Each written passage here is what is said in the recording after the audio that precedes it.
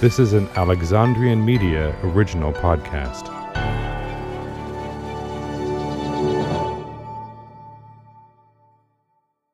Today's episode is one of the group of episodes in which I have some updates to make. The website StephenJTrigar.com no longer exists. So instead, every time I mention StephenJTrigar.com, know that you should go to alexandriamedia.org instead. I apologize for any confusion, but it is part of the process in transferring the Composer Chronicles over into my new company, Alexandria Media. So just remember, anytime that I use StephenJTrigar.com, just go to alexandriamedia.org instead. Thanks, and enjoy the episode. Hey there! I wanted to catch you at the top of the episode to let you know that my Patreon page is changing its name and URL. Rather than the page saying Stephen Trigar and the URL ending with Stephen J. Trigar, the page is fully transitioning over to the Composer Chronicles. All members of the Patreon page will continue to enjoy all the same benefits as before, including early access to ad-free versions of every episode, access to the Patreon podcast Unscripted, and all other benefits one can find at higher levels. So, if you are listening to this episode and you hear me reference patreon.com/StephenJTrigar, that is no longer a valid URL, as I have changed it over to patreon.com/thecomposerchronicles. I hope you enjoy, and I hope to see you on my Patreon page. Before I begin, I just wanted to say thank you to everyone who has subscribed, rated, and reviewed the Composer Chronicles. Your support not only helps the podcast to grow, but it also spreads these fascinating stories to more listeners. If you haven't done so already, be sure to rate, review, and subscribe wherever you get your podcasts. On today's episode, we will explore Richard Wagner's lengthy composition process for his opera Parsifal and its importance to the success of his opera house and its annual festival of those operas. I'm Stephen J. Trigar, and I hope you enjoy episode number 6, Quest of a Lifetime.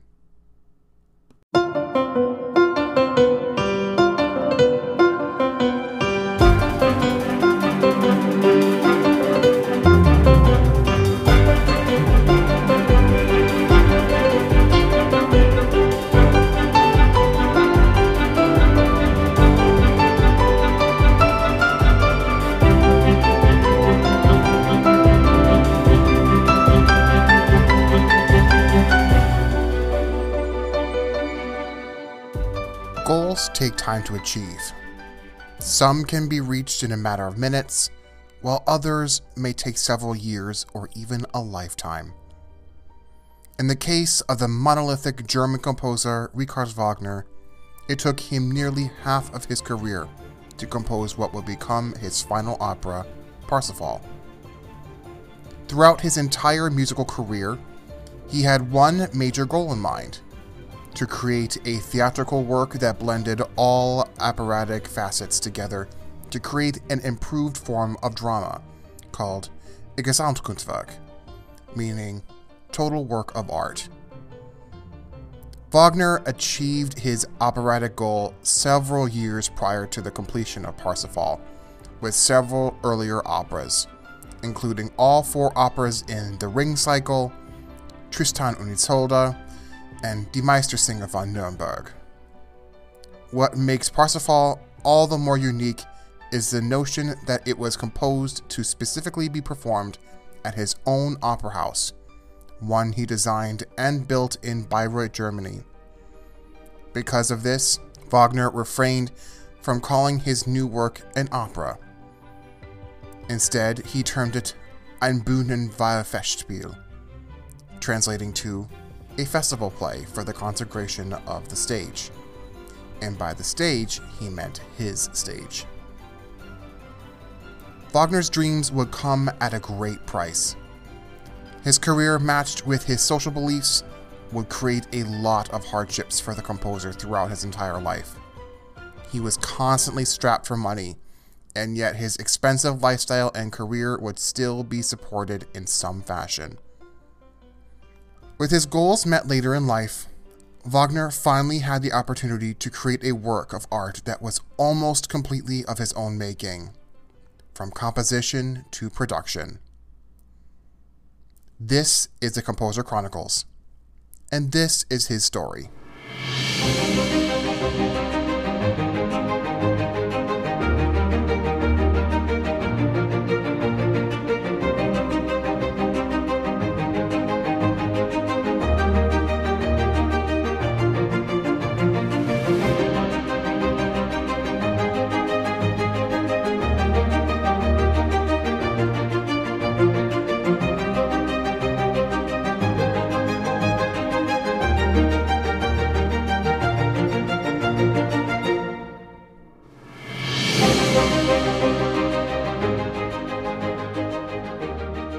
In 1845, 3 years after moving to Dresden, Wagner found himself in Marienbad, a spa town modernly known as Mariinské Lázně in northwestern Czech Republic.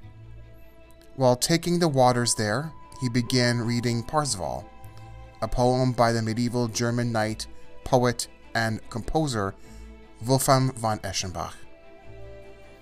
Wagner was completely captured by the poem, but he was not yet convinced that the protagonist's life was material enough for another opera.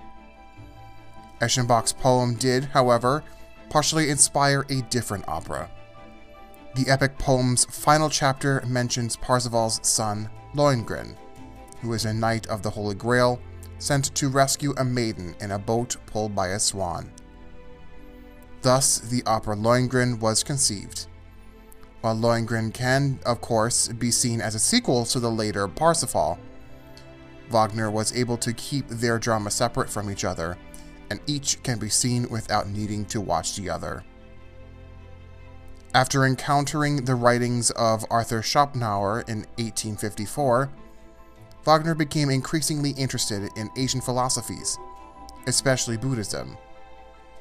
Out of this newly found fascination came the idea for a new opera, Die Sieger, based on a story from the life of Buddha.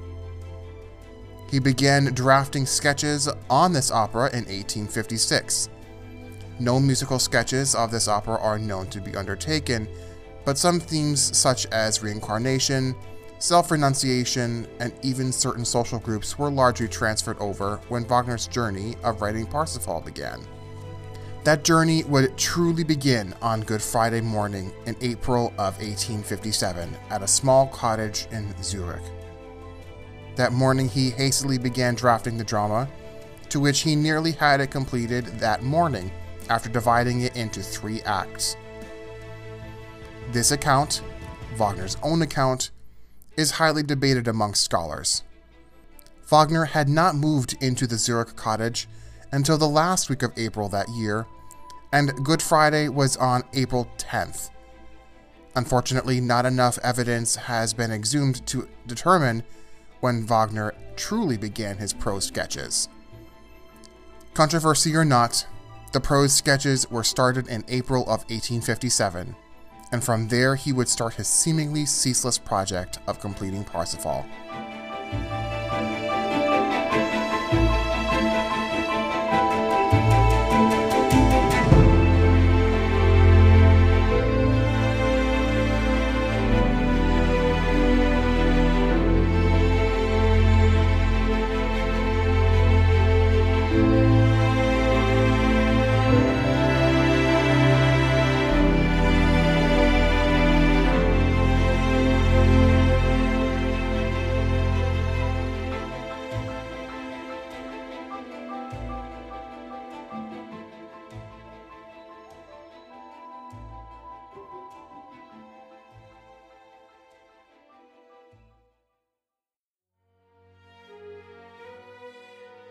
It was almost as if Wagner was blighted by the same curse that befell his protagonist. Every time that he would make progress towards completing the work, he would be distracted by another project. The first stretch away from his work on Parsifal began just a few days after sketching the prose for the libretto. For several years, Wagner had been chipping away at his cycle of 4 epic music dramas titled Der Ring der Nibelungen, also known as the Ring Cycle, which I previously referred to it as. He had been composing the cycle straight through from the beginning, and here in 1857, he was working on the music for the third opera, Siegfried. In August that year, work on Siegfried halted so he could satiate his desire to compose his controversial and trend-setting opera, Tristan und Isolde.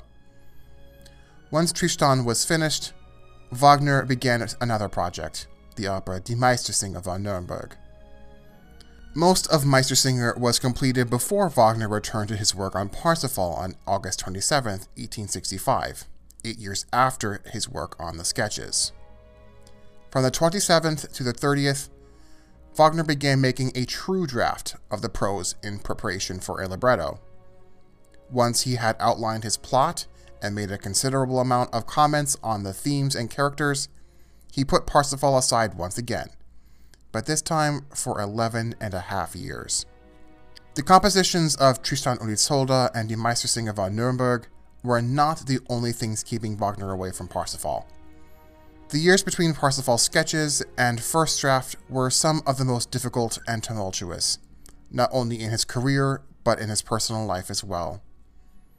Prior to living at the cottage in Zurich, a cottage on the estate of the silk merchant Otto Wesendonck, Wagner was forced to abandon his position as the conductor of the Dresden Opera, as there was a warrant out for his arrest for the participation in the Dresden's May Uprising in 1849. He left his wife Minna behind in Dresden as he fled for Zurich. During the beginning stages of composing Tristan, Wagner became infatuated with Wesendonck's wife Mathilde. An affair between the two of them cannot be proven, but it is clear that they both shared feelings for each other. The year after Minna rejoined her husband in Zurich, she intercepted a letter from Wagner to Mathilde, and she confronted her husband to ask if there was an affair.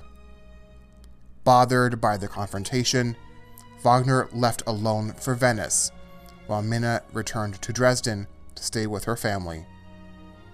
Here, she wrote a sarcastic letter to Mathilde, accusing her of separating the married couple and wishing that her actions impacted her happiness and peace of mind. To add to the drama, the 1861 Paris production of his opera Tannhäuser was a complete disaster, and in 1864, Vienna's production of Tristan und Isolde was abandoned without a performance after 77 rehearsals. To put the cherry on top, on January 25, 1866, Minna died of a heart attack. Wagner never showed up to the funeral. Several other events happened within these 8+ years, so when it comes time for episodes on the Ring Cycle, Tristan and Die Meistersinger, I will certainly share more in those episodes. But for now, here's a message from today's sponsor.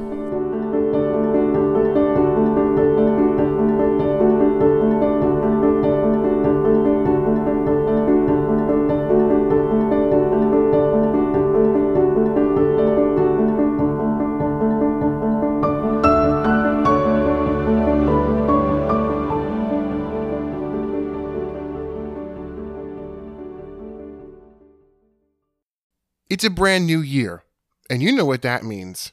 It's time for us to reflect upon the past year and to set new goals. If you're someone who sets New Year's resolutions and never sticks to them, make this year a year you stick to those resolutions, especially if one of them is to live a healthier lifestyle. If you're like me, I spent so much of 2020 stuck inside my apartment. I couldn't go to the gym, and most of the exercise I did was just walking around my neighborhood. What else could I do? I had no equipment, and at most I had a slight knowledge of minimal equipment exercising from my days in CrossFit. But even then, those were a bit much. When I found Roy Belzer Fitness, that was when everything changed.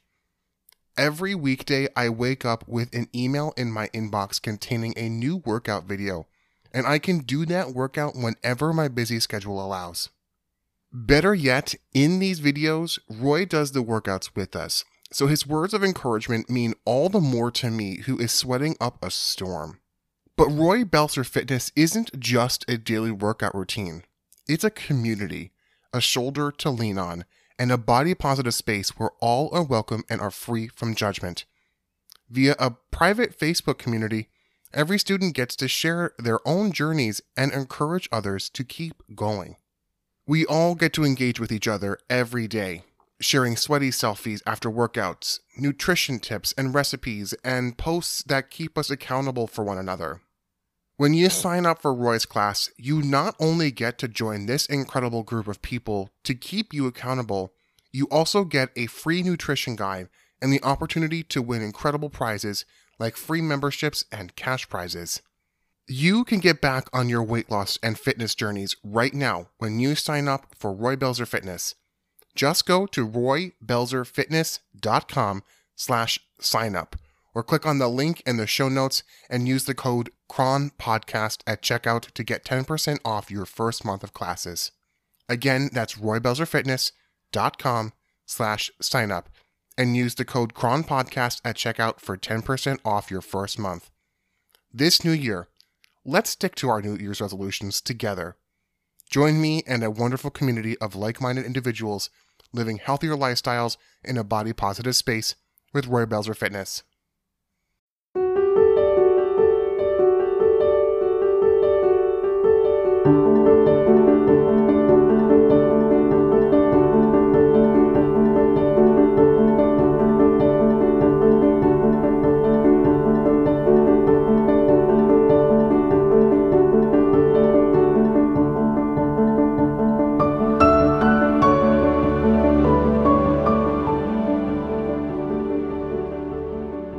In the 11.5 years between Wagner's draft of the prose and a fully realized libretto, he dedicated most of his compositional creativity to the completion of his gargantuan ring cycle.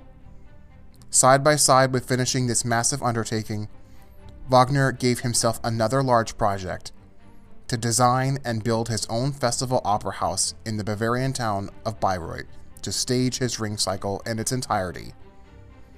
While the creation of this opera house is better suited for an episode on the ring cycle, it is important to note that the Bayreuth Festspielhaus was completed before returning to work on Parsifal in 1877, 1 year after the completion of the theater.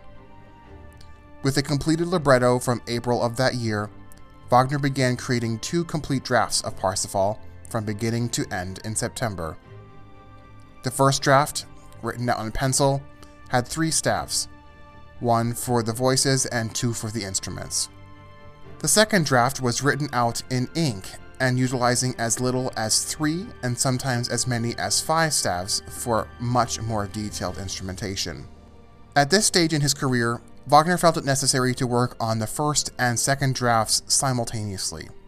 By switching back and forth between them, he eliminated the gaps in memory between initial setting and the final project. The drafts of the 2 first acts began in September of that year, and he finished drafting the entire opera by April of 1879. However, Wagner was still far from a finished project. The prelude to Act 1 was scored first in August of 1878. As for the rest of the opera, it was scored between August of 1879 and 1882. But while it took several years to see a finished product, Wagner did not hesitate to begin his plans to perform the work in any form that would work. So, before the opera was completed, he gave a private performance of the prelude in 1880 for his patron Ludwig II of Bavaria, who was the major benefactor for most of Wagner's projects, including the Bayreuth Theater. You may recognize Ludwig II as the commissioner of the famous Neuschwanstein Castle, which was the inspiration for Walt Disney's Cinderella's Castle. Finally, after nearly 25 years, Parsifal was ready for the stage, and it would get its premiere on July 26, 1882, conducted by the Jewish-German composer Hermann Levi. Wagner did not let his part in the project end with the composition. Set designers Max Bruckner and Paul von Zukowski were given very specific directions by Wagner, who asked them to design the Grail Hall after the interior of the Siena Cathedral and Klingsor's Magic Garden after the gardens of the Palazzo Ruffolo. in Ravello. After the premiere, 15 more performances were given over the span of a month. Hermann Levi shared the podium with the conductor Franz Fischer. They conducted an orchestra of 107 musicians, a chorus of 135 members, and 23 soloists, with the main roles being double-casted. During Parsifal's run, Wagner became severely ill, and he was suffering through a series of increasingly serious angina attacks, but he didn't let them stop him from working. At the 16th and final performance of Parsifal on August 29th, Wagner got up and took the baton from Levi's hand and conducted the final scene of Act 3 from the orchestral prelude until the final hushed moments. Due to the shape of the Bayreuth pit, no audience member witnessed this sudden change in conductor. With the festival now over, he journeyed to Venice for the winter, where he would spend his final months. On February 13th, 1883, Wagner died of a heart attack.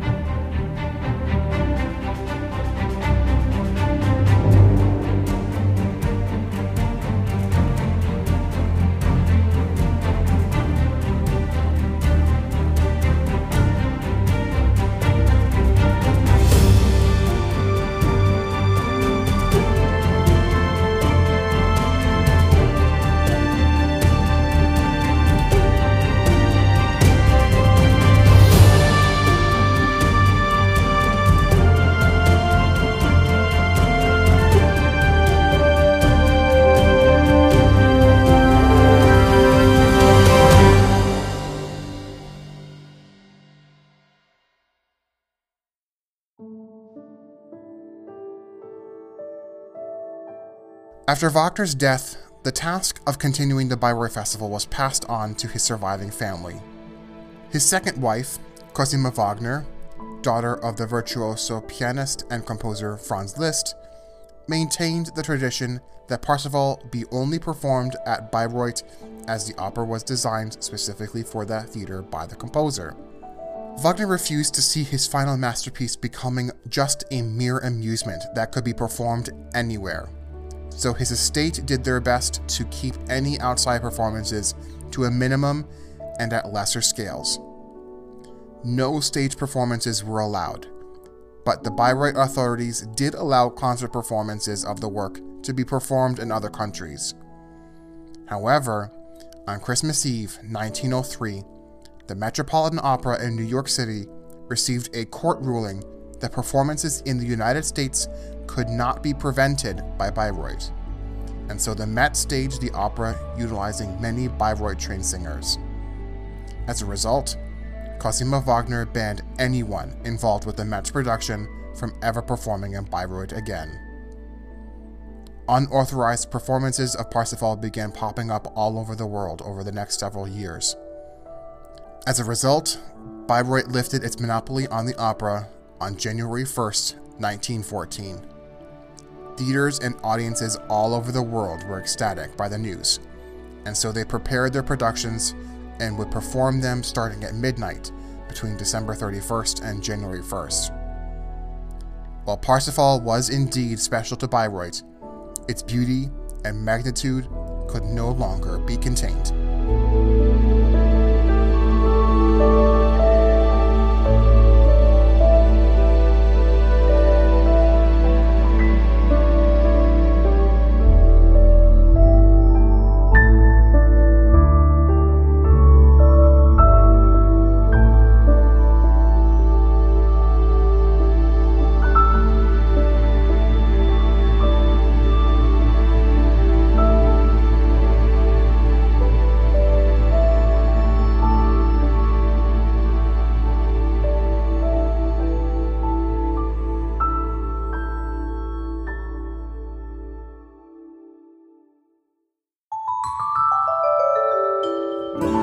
This episode of the Composer Chronicles was written, researched, and produced by me, Stephen J. Tragar. Links to the music and sources for today's episode can be found in the show notes or on stephenjtragar.com. You can follow the Composer Chronicles on Facebook, Instagram and Twitter at Chron Podcast. That's CHRON Podcast. Also, you could become a member of the podcast on Patreon. There you will receive ad-free episodes of the podcast and member-only articles that expand on the topics discussed in each episode. Click on the link in the show notes or go to patreon.com/Stephen J. Trigar. Don't forget to rate and review the Composer Chronicles. The best place to do that is on Apple Podcasts.